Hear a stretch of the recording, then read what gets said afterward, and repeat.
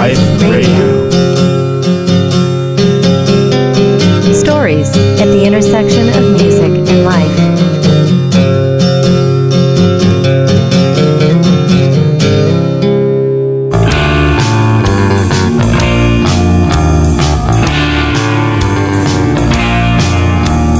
Welcome to another episode of Music Life Radio. I am your host, Dan Sauter.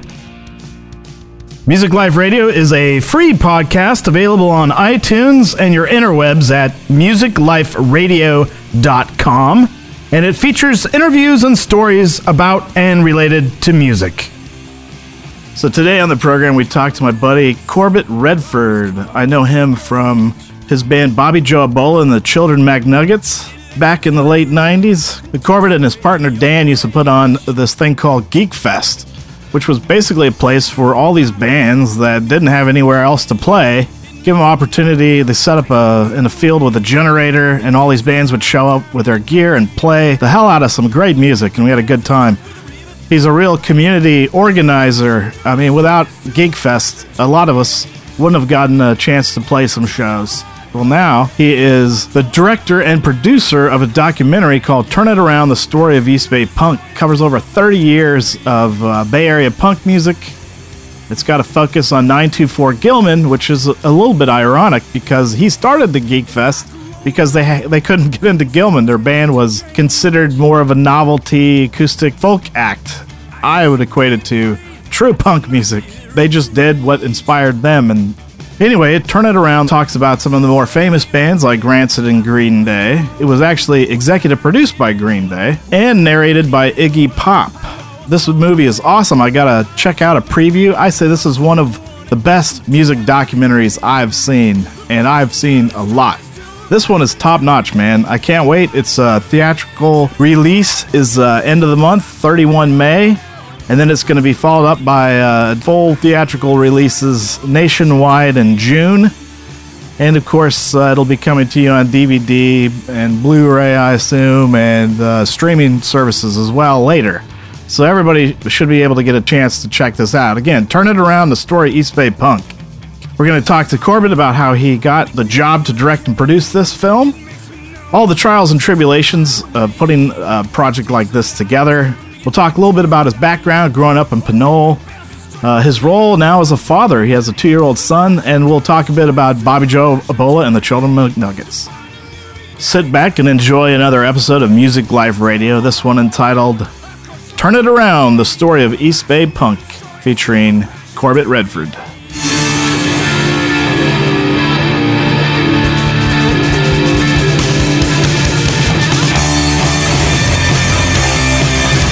All right, well, welcome, Corbett Redford, to Music Life Radio. How are you doing today? Good. How about you, Dan? Good. It's been a while. We did an interview, two-part interview with Bobby Joe Ebola a few years ago. It was pretty extensive. I was listening to it again the other day, and I was looking at the catalog, and you've been doing this for some time.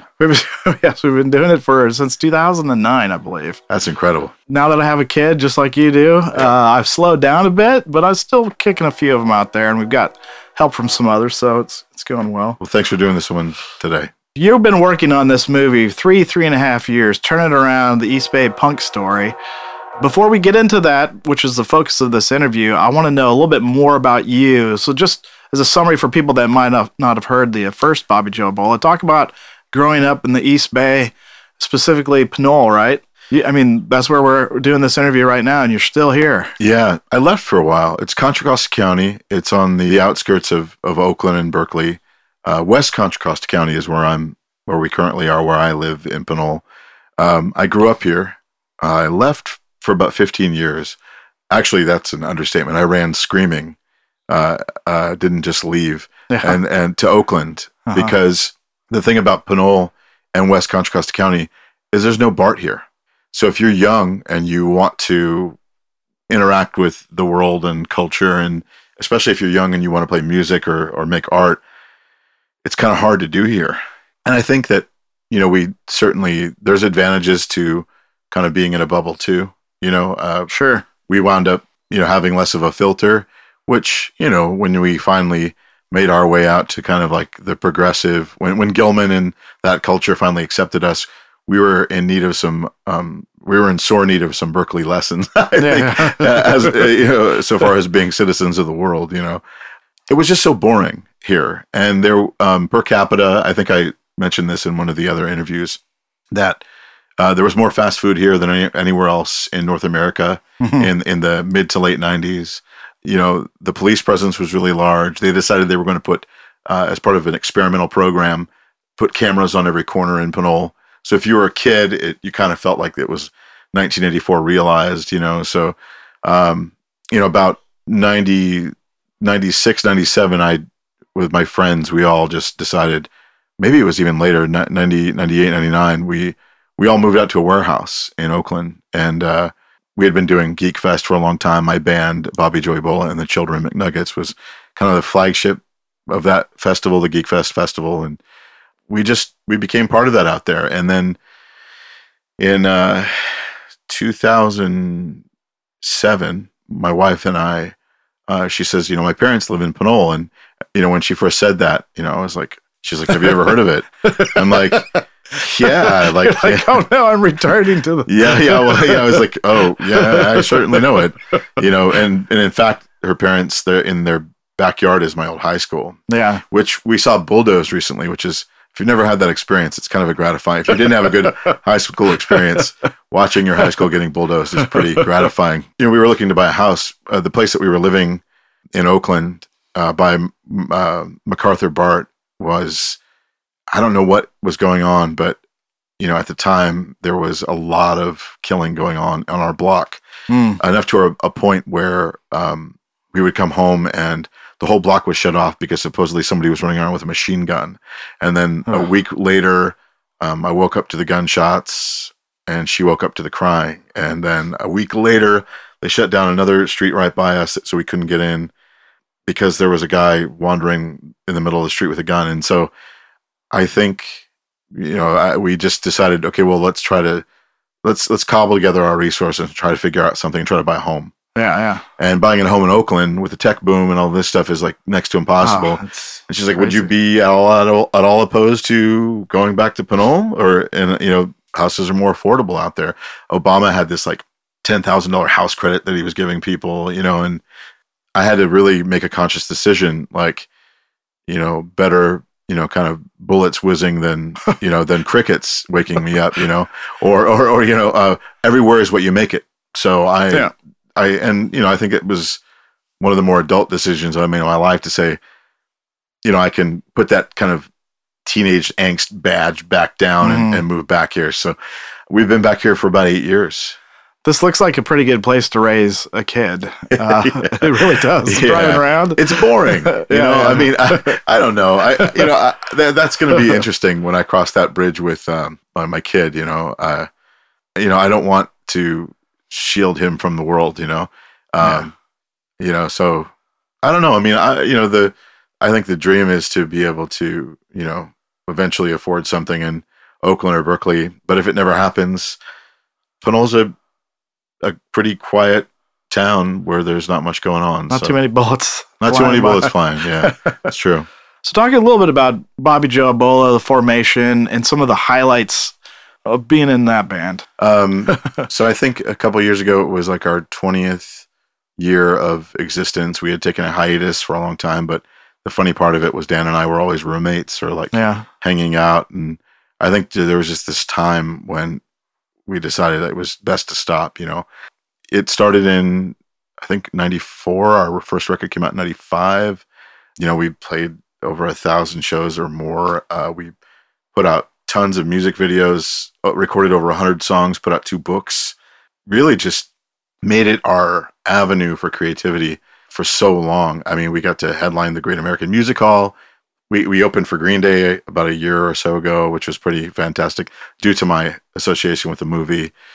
There was a documentary that came out about us a couple years back called Trainwreck to Narnia, kind of about our ambitions and our station as a kind of underground, bordering on novelty act, So I think to me, it was Bobby Joe Bola was always about flexibility. And, we always said the name Bobby Joey Bola and the Children McNuggets, us being at the core 2 people, it lent itself to being the kind of vehicle that we would want it to be whenever, like it wasn't just about music. It was about expression, and so I don't think people have seen The Last of Us. This movie came in like a tornado, and and it just took over pretty much every aspect of my life. And so the band went on hiatus right as we released 2 books, so we didn't get a chance to tour on them. Yeah. But this was just too big of a shot to pass up. And Dan came onto the project as a story editor, and I love Bobby Joe Bola. It has been such a good thing to me and for me, and I'm proud to be a part of that legacy, I guess. So this movie came about right before you guys got pregnant, probably then. Let's see. So, it must have been within the first year of production that Melissa got pregnant, and nothing is the same after this thing is over. It's been a blur. It's funny how, such a short span of time can change you. Like it feels like forever. Yeah. How did that have an impact not only on this movie, but also on your role in Bobby Joe Bola? As far as having our son, the movie had first took over. The movie just became this ever growing project. It just started out very simple, and then it took on a life. And that consumed your time. I mean, everything consumed all my time, and so and I was working all the time. I mean, on average, I've always during the course of this at least work 60 hours a week, sometimes 100 hours a week. And I was working in Oakland at Jingletown Studios at Green Day Studio. Okay. So the commute was there too. So that was already present, and I was working so much, Green Day was funding this. So we were making a great living, Melissa and I. She's a teacher, and I think, when Rex arrived, the lion's share of his upbringing, his early upbringing was mom, Sure, yeah. I know how that because goes. I was just constantly working, but giving him time I've never had to meter something so much. I've always been like so full bore into projects, and I want to say, well, the reason why I would want to make sure that I was available to him and to know I was this presence was so he could feel that and grow with that. I wouldn't want him to feel without that, but really it's that I want to absorb as much of him as possible, like being around him, and metering my energy and my stress and things like this. He's kind of a catalyst for calming in a lot of ways. And as he grows older and more cognizant, even more so. Yeah. I really have to. This project is the dynamics of my kind of, I don't know, my meter, the dynamics of my walk through my day are just, it's changed me, and then he's changed me, by making me think about what I'm focusing on and to where I put my energy and time, and Bobby Joe Bola, Dan and I were like, well, this is a pretty big opportunity, so we put the band on hiatus, and we would only take select shows, and we were still playing for like the first couple years of the movie here and there. Sure. But then it was just like, it took full over, and we didn't play for like a year or something. And then we opened for Green Day for a benefit for some fire victims, and the AK Press warehouse burnt down. And then Dan went to work on another project. He went to Burning Man and to do a festival, and he left the project. Since then, we haven't performed. And so recently we've been talking about what we would want to do next. I want the dust to settle from this first. Yeah. Well, you're almost there, right? Oh, jeez. That's a big question. Yeah. So let's get into the start. How did you get involved in this project to begin with? September 2013, I got a message from Billy Joe Armstrong of Green Day. And a little backstory, when I was a freshman, he and the bass player of Green Day, Mike Dirnt, were seniors. And so they were always kind of in our consciousness here. They were always in our community, and I knew the guys. I went to, I think John Geek snuck me out of the house with my friend Mark Bressum in '92 to go see them at the Berkeley Square.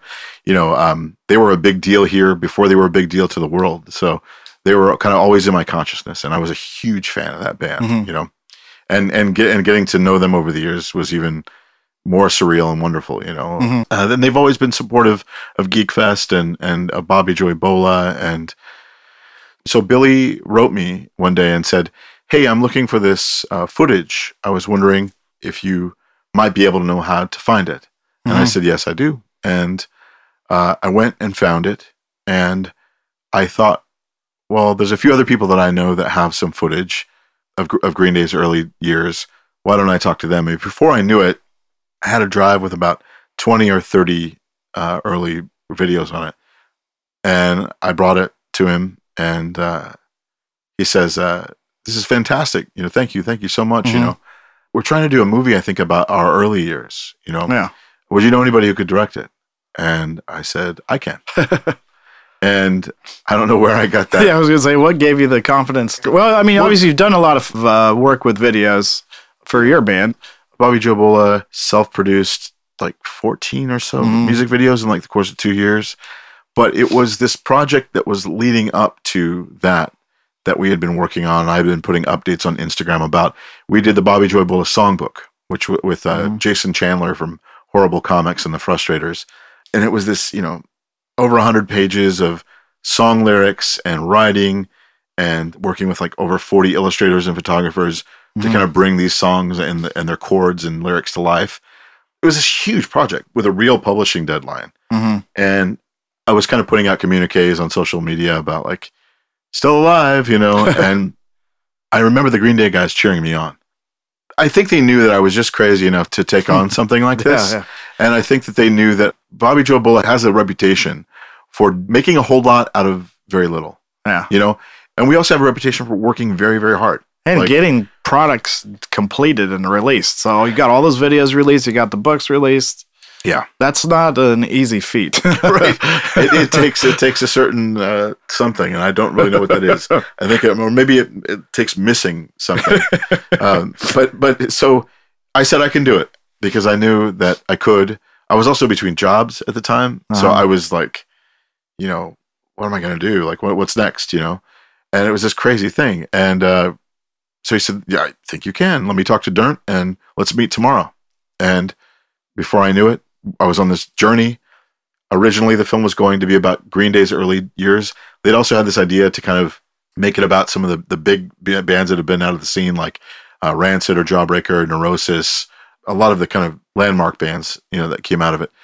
But over the course of the next 3 months, suddenly it became very apparent that the people who were willing to interview and the footage that we were getting and the photos we were getting, that this project was becoming much larger. Scope creep. It is scope creep. And, you know, and it happened to give me something better too. The oral history book by Jack Boulware and Silka Tudor. Oh yeah, great book. They started with, I think, a 2-year deadline and a 400-page limit. They wound up with like 800 pages after 4 years. They originally wanted to make the book just about Gilman, and then they realized, oh, we're in the Bay Area. Yeah. You know, Gilman didn't arrive in a bubble. And that's exactly the path. I didn't know that until later. And that's exactly the path that we went on. And it was like, you have to provide some context, you know, and you have to honor what led up to it and recognize the conditions that made Gilman possible. So does that get into the title, Turn It Around? What does that come from? Well, so Turn It Around is the name of a compilation that was curated and designed by David Hayes, one of the co-founders of Lookout Records. Before he was part of Lookout Records, he was tapped by Tim Yohannan, the head of Maximum Rock and Roll Radio and Magazine, to make a double 7-inch compilation as a benefit for Gilman. It was a marker for time of the first year of Gilman and, you know, the bands that were kind of emerging out of that scene.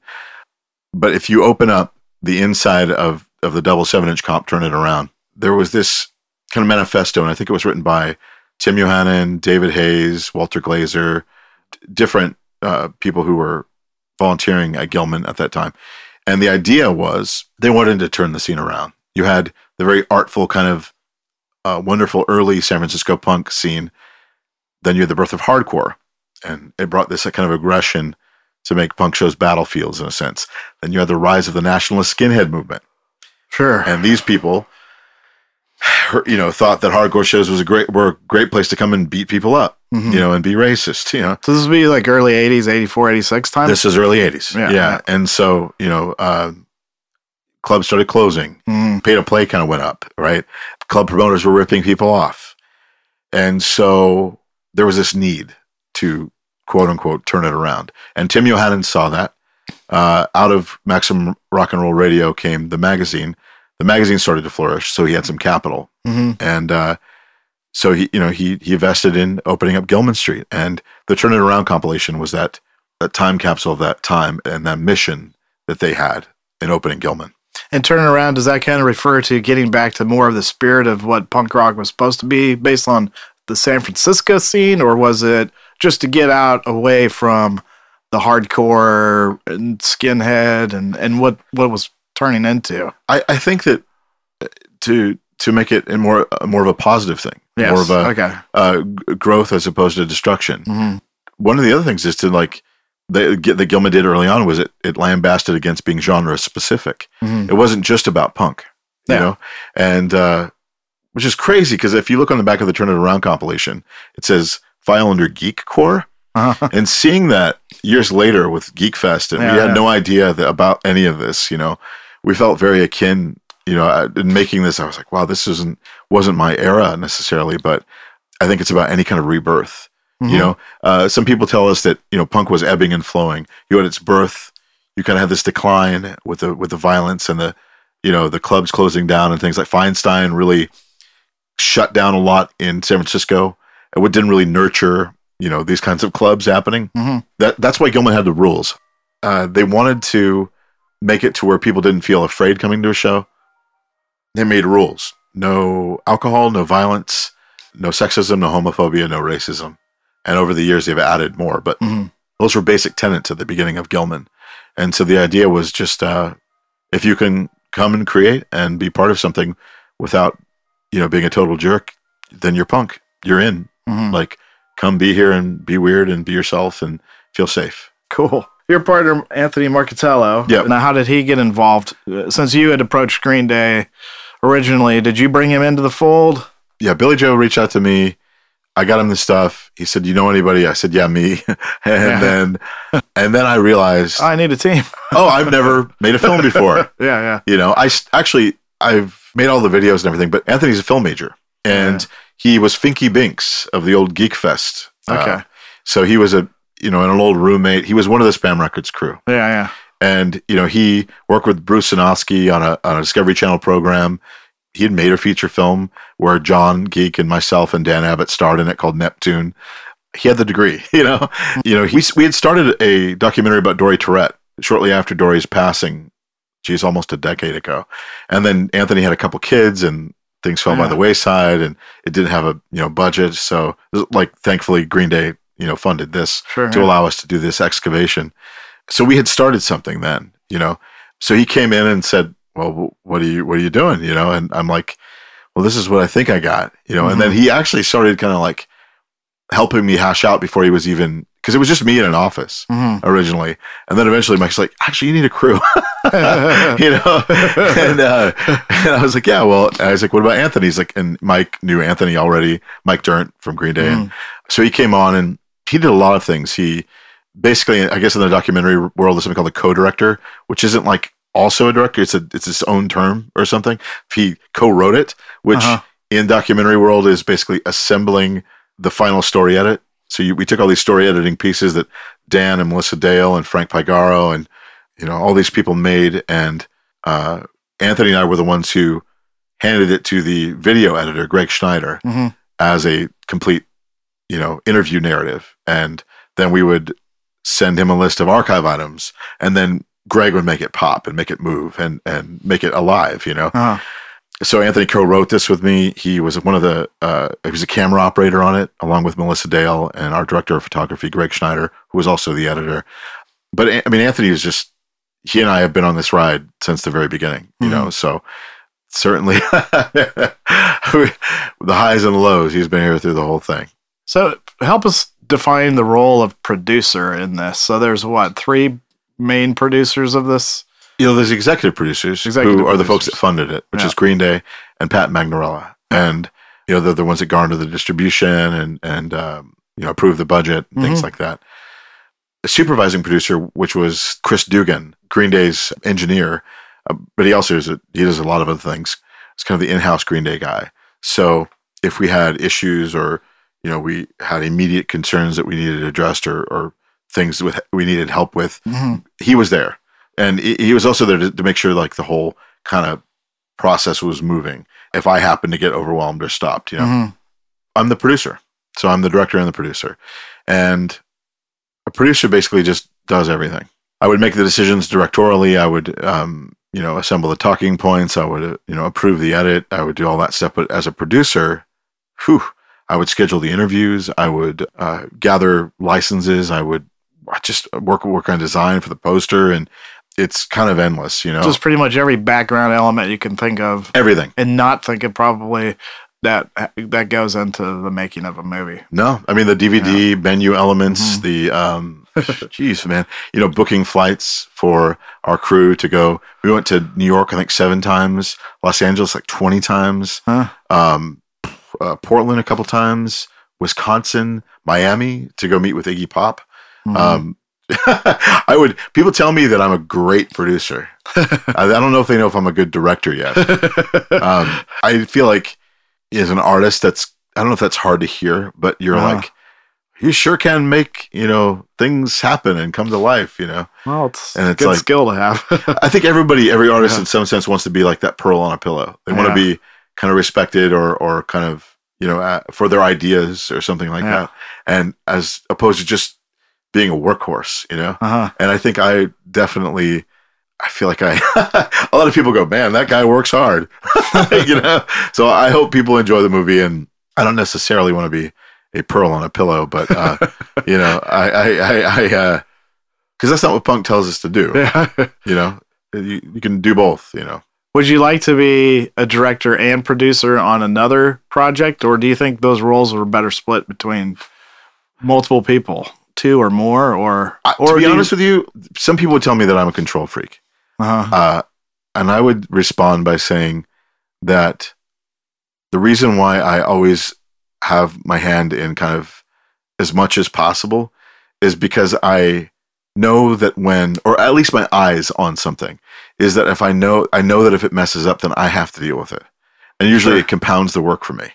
And so I don't think I can make something without producing it too.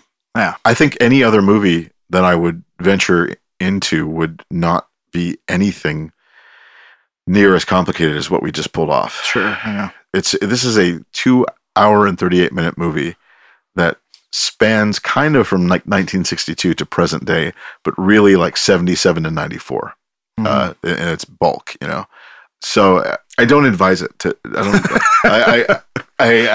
This is not where you should be getting your directory. It's directorial. I went to school. Chops. Yeah. I basically this thing took me to film school. Okay. I didn't learn as much technical stuff as I would have liked to, but yeah. So we talked just a little bit about the time frame for this. So where does the story start? So the movie starts in kind of like in 1962, 63, the Berkeley free speech movement, then moves on to like the People's Park protests, and just to give people an idea of the kind of activist that comes from Berkeley, Sure. The sentiment. And, there was this old rule that in the 80s, punk was so fantastic because Reagan was president. Well, if that's true, then California had it doubly. Yeah. In that he was our governor too, Yeah.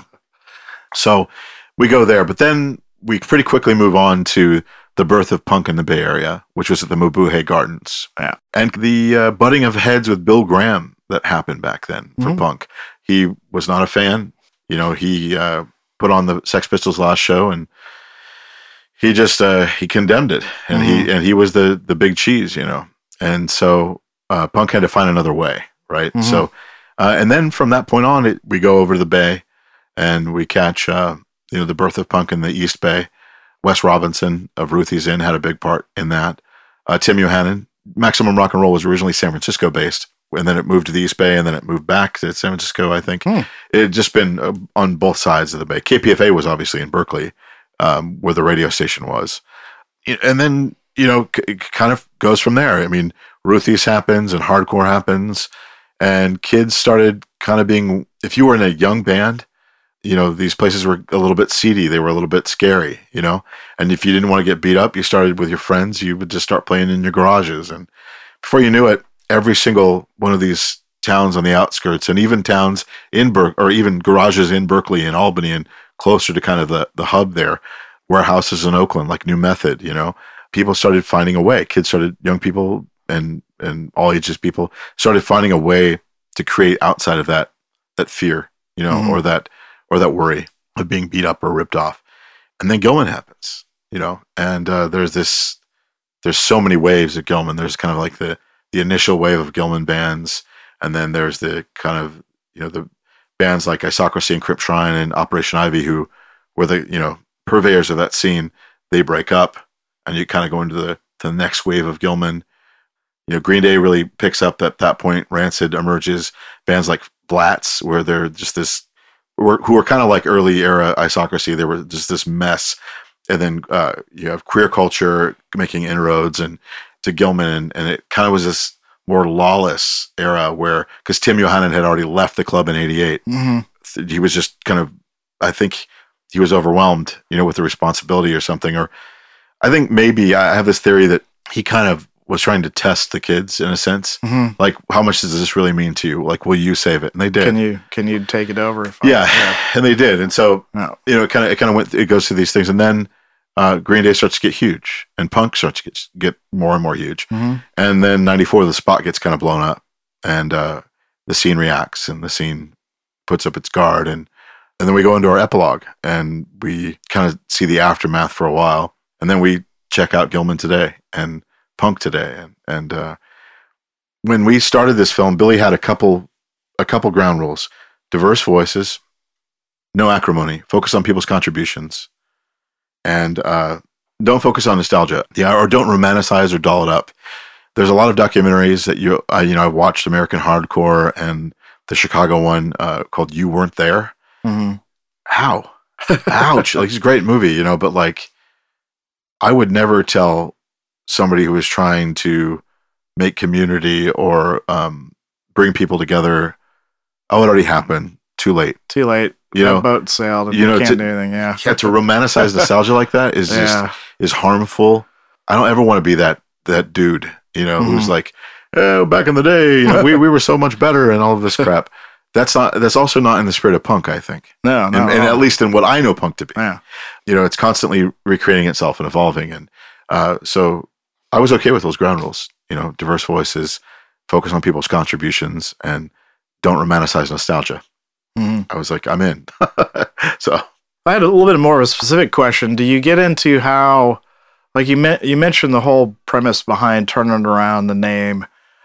Do you get into any of the backstory of why the scene was changing, why these hardcore bands were coming into San Francisco, why the skinhead movements were happening?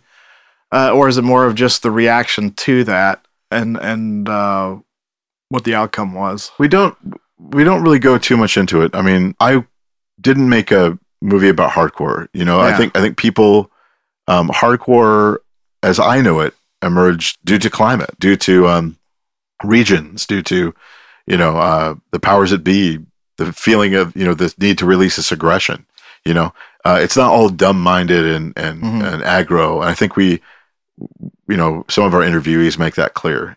But to other people, at least, like say the people in San Francisco who were originally kind of part of these artful, strange, or like bands, they were like, what is this? Mm-hmm. Like, we don't get this. We don't understand it. We did have a larger scene, I think, about the kind of nationalist skinhead movement that was kind of coming up, but we don't really talk about why it happened. We just talk about hardcore happening and the racism, coming in. And I mean, places like the Farm, people would, 100 skinheads would show up and just beat the crap out of people. Mm-hmm. And, I don't know. I mean, David Duke, he was, mm-hmm. he was, purveyor of all that.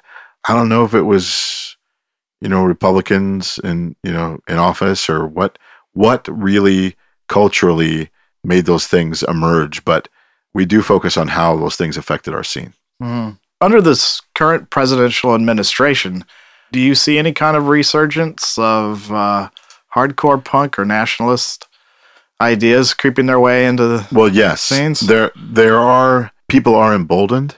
Mm-hmm. They are coming out from underneath their rocks, and there's been a few threats on Gilman, Mm-hmm. and there's a lot of queer kids, people of color at Gilman now, and there's a fear. Mm-hmm. There's a fear that people are coming into Berkeley and camping out and being like, too bad, we're this is where we want to be. So, you've seen these riots and these demonstrations. Mm-hmm. One thing that people keep saying is like, well, now that Trump is president, punk's going to be so much better again.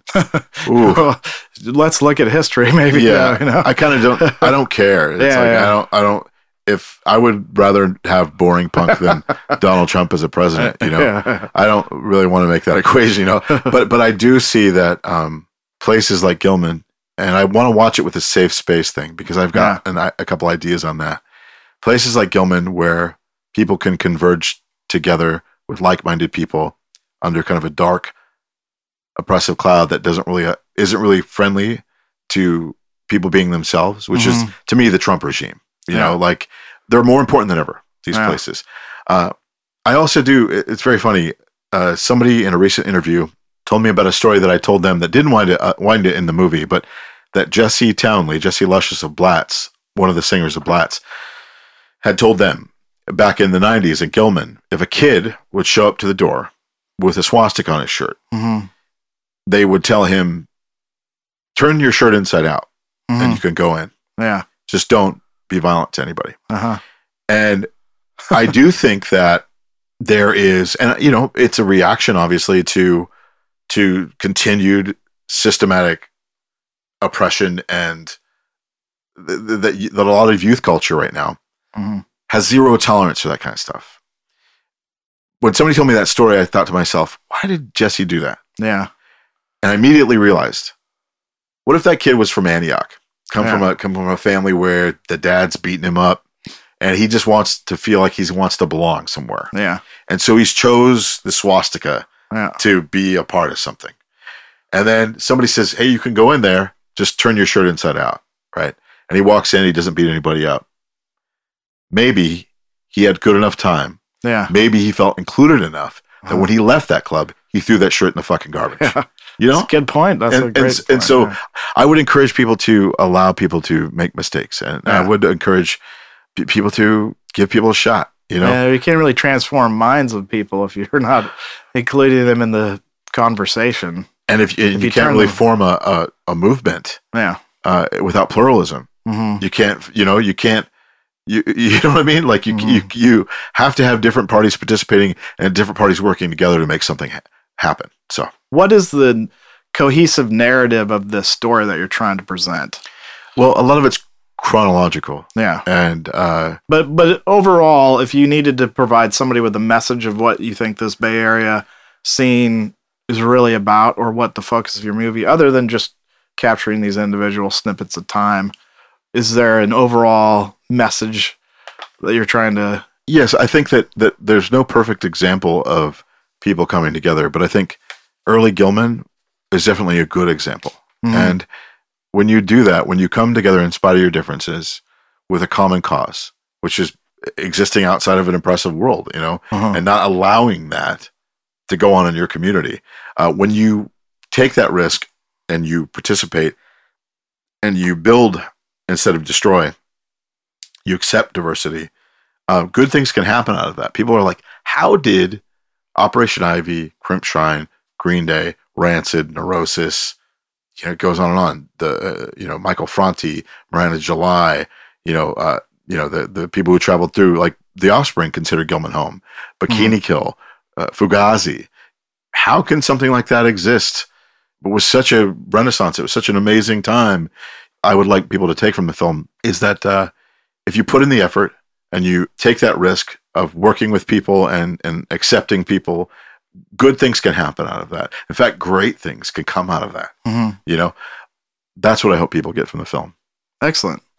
How did you get Iggy Pop involved in this project? He's narrating this film. This is awesome, right? The godfather of punk, basically. So About a year or more into the project, we wanted to originally do an oral history told by the people who lived it.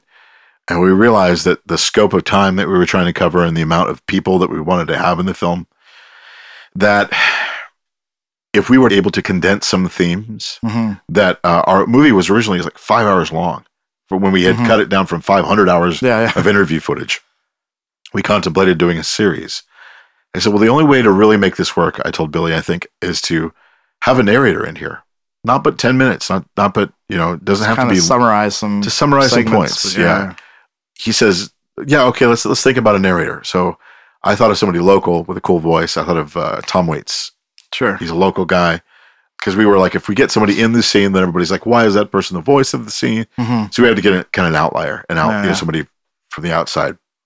So one day he comes in and goes, Billy says, what about Iggy Pop?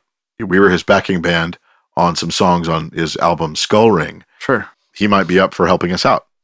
I said, what about Iggy Pop, man? That would be fantastic. And the next thing I know, I'm in an email thread with him, and I send him the script, and he loves it and says that he has some ideas. So suddenly I feel like I'm collaborating with Iggy Pop. And then I'm on the phone with him. We're talking about cats and his wife's cats and coming out to his home in Miami. And before we knew it, we were on a plane and we were set up in his living room recording narration. It was an experience I will never forget. He was so friendly and so accommodating and excited. He listened to, he's telling me about listening to the Turn It Around comp and Christ on Parade. And he really tried to get an education. And he also had these ideas about, because, Search and Destroy, that was like one of the earliest San Francisco punk zines. And it was funded by the Beats, due in part, and it was named after a Stooges song, and,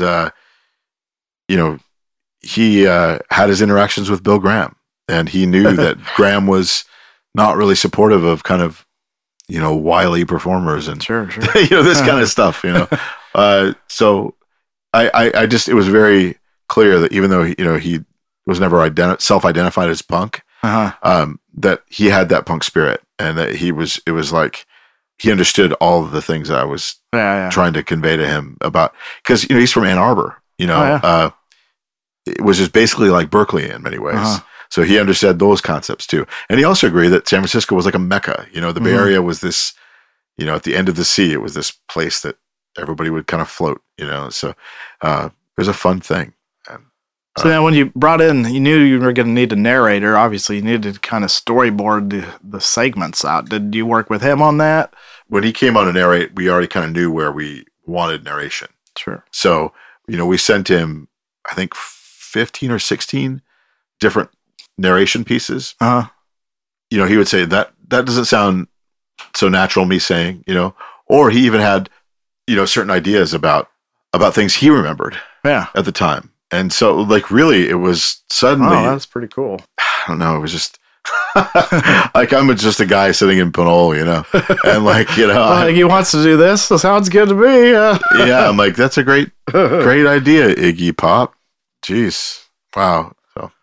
So other than working with Iggy Pop, you've interviewed hundreds of people for this.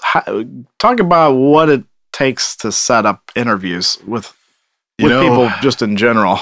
Well, so we had 185 interviewees. My wife took to calling me the punk whisperer. On a bad day where I'm trying to, convince or corral somebody into participating, I would say that I had to learn to speak fluent burnout, which I was pretty good at anyways, already, but on my, the days where it wasn't so difficult, which were most of the days, everybody was so wonderful and accommodating and friendly and supportive and shared their sacred stories. And and people have these ideas. Well, so Green Day's producing this. Did they control your narrative? I could tell you, like, they were excited producers. There was never any kind of message from above that came down and said, none of that, or take that out, or any of this. People assume this about people who have kind of this lofty station. Duff McKagan's in your movie, Kirk Hammett's in your movie, Michael Franti, Kathleen Hanna, Iggy Pop. I bet you they were all jerks. Nope. Actually, those people were probably more easy to work with. I think they have a bit more ease in their walk, so maybe they have, less excuse to be unfriendly. I would contact somebody. I would come up with my talking points. We had Robert Eggplant, Kamala Parks, Dave Mello, the drummer of Op Ivy. A lot of these people, Tim Armstrong helped us with animation. Aaron Cometbus, his handwriting's all over our movie. Jesse Michaels from Op Ivy did art for our whole movie. We actually had a lot of people who lived that story in our office as production assistants. Okay. And so when I was coming up with talking points, I would have my own, and they were like, well, you might want to ask him about this. So helpful, and we would get in there, and part of it was that we want to do an oral history. So please, a yes answer or a no answer doesn't help me. Tell me a story. Use the question and the answer if you can, And a lot of people were so nervous I couldn't get them to do it. Out of 185 people, 15 didn't make the cut. So, and I tell those people, for some weird reason, even though I didn't come into the scene like 94, 95, I was interviewed for Give Me Something Better, and I wound up in the online version. John Geek became like the sole representative of our crew in the book, and I was so bummed. And I tell the 15 people who didn't make this, it's nothing personal. It was thematic. You happened to be in this one scene that we decided brokenheartedly to cut, So I know how you feel. Yeah, exactly. What were some highlights of this other than obviously working with Iggy Pop? Name one or two other highlights of this movie, personally for you. Meeting Lair Lalonde from Primus. Oh yeah, okay. He was in a punk band out of Pinole called Corrupted Morals, where at a certain point he and Billy Joe were switching off guitar duties. It was like this hardcore band, kind of a crossover band too, a little bit, kind of metal hardcore a little bit. I love his guitar playing. Yeah. I mean, it's just amazing. And to me, growing up in Pinole, Lair went to Pinole Valley High School. He was also an El Sobrante guy, which it's Pinole's sister city. You know El Sobrante if you know Pinole. Just such a chill, fun dude, and he was so. It's like speaking to somebody who speaks your language or something. Like the guy was just. It was like a dream come true for our whole crew. Who maybe were on the fringes of punk early on, who were like, we love Primus. We thought they were great, we thought they were weird and cool. Yeah. That was a great moment for me. Meeting Kathleen Hanna was a trip. She was so kind and sweet and wonderful and informative and helpful. And just Michael Franti, dude, what? I mean, you got your start, in the Beatniks, and you played Gilman, and now you're this like multi-platinum world music artist, and like, you're telling stories of playing Gilman and then getting a call from U2 and like, I don't know. I think meeting a lot of the people, the famous people, that was obviously like a big deal, but, meeting underground legends I had never known, like meeting all the Neurosis guys, that was such a trip. I mean, getting Metal Mike, corralling him to be part of this thing, like from the Angry Samoans. I would say the people were the best part of the journey for me. Let's get into, when is this film going to get released? I know you're working on that. It premieres May 31st at the San Francisco Documentary Festival on the opening night gala premiere at the Alamo Drafthouse in the Alamo Drafthouse New Mission in San Francisco. So that's the world premiere, the festival premiere. 2 days later, it starts its opening theatrical run for 5 days from June 2nd to 6th at the Alamo Drafthouse in San Francisco. And then it goes on to play a few times. The dates haven't been determined yet. In late June, I think, in the East Bay as a benefit for Gilman. Then we promote. And in late July, the national theatrical run will happen worldwide. I mean, already New York, Moscow, Los Angeles, theaters everywhere. Awesome. Not like popcorn theaters, but college towns or whatever. Sure. And then DVD and Blu-ray and digital streaming, all that stuff soon after. To follow, yeah. So this is the biggest shot, the biggest cannon of access I've ever been shot through. Like I don't even know what I've been working with these kind of industry professionals for a year or two. So so that's the rollout. It's happening, and whether I whether I like it or not. Well, what's the website for people to go to check the latest news out? EastBayPunk.com. Got it. And there's ticket links and all the up-to-date news. You can find us on Facebook, Instagram, Twitter, and it's going to be a ride. I mean, from late May to mid-September, it's like this hybrid distribution kind of thing where, basically we have a 6-month life for this film. It almost doesn't seem real because 3.5 years is a long time. And there was a lot of making something like this happen through licensing and, through everything. It feels impossible. The entertainment lawyer on the project, Anita First, Esquire, she's just this I want to say thank you to Anita. She said in her 35 years of doing entertainment law, she'd never seen anything like this accomplished. She, because and I hope people when they watch it will go, holy crap. Like, even if they don't have an idea of, legality or anything like that they see the care and, it's not without its flaws. Trust me. There's things I wish we covered. There's people that I wish we had talking more, I see every one of them.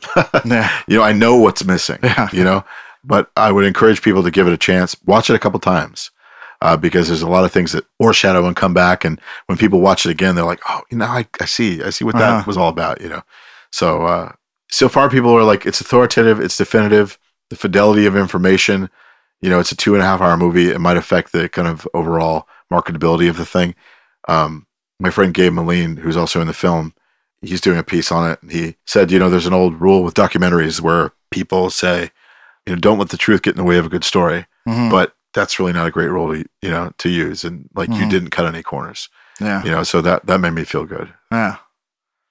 Well, excellent. So after a big pause and breath and probably a well-earned vacation, what do you think you might have planned next? I mean, you mentioned some plans for Bobby Joe Bola possibly in the future. Yeah, it's funny. Dan and I sat down and we were like, all right, so whatever we do next, our lives are different. Dan's a teacher now. I'm a dad, and whatever we do next has to be manageable. We built our lives around the band before, but our lives have to be built around the band now. And we both agreed that was like the first rule. And then the thing that we started talking about is just insane. It was like, what? Like what? Well, that just sounds like 5 or 10 more seizures, or like fucking, hernias. But I don't really know. I turned 40. I'm a dad. This is the biggest canon of access. Anything I've made creatively has been shot through. The world is a big, scary place already. And I'm even more, everyone says I'm supposed to say excited, but fearful, of what I have no idea. I would like to train myself to be able to not be on call 24 hours a day for a project. I would like to see if I can retrain myself and my reflex to chill out and to enjoy my days. We'll see if that happens. But I've just been such a machine for this thing. It's taught me to at least think about what's next in a way that is, I think, more healthy and kind of easier to navigate. So I know that's not a really great answer, but hey man, that's what the truth is. So choosing life, man. Choosing life. That's all good. Choosing music live radio. Yes. Thank you. Well, Corbett, again, it's been a pleasure. Thank you for inviting me out to your home studio, and thanks for having me on the show again. I really appreciate it. Oh, thanks. All right, I look forward to watching this movie and telling everybody about it. All right, thank you, Dan. Thank you, man. In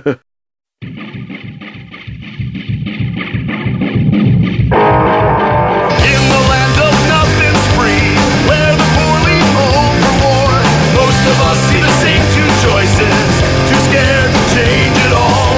Your eagle hat won't keep you safe, beating babies make more weapons. Easy cheese is not good food, so throw away your rations.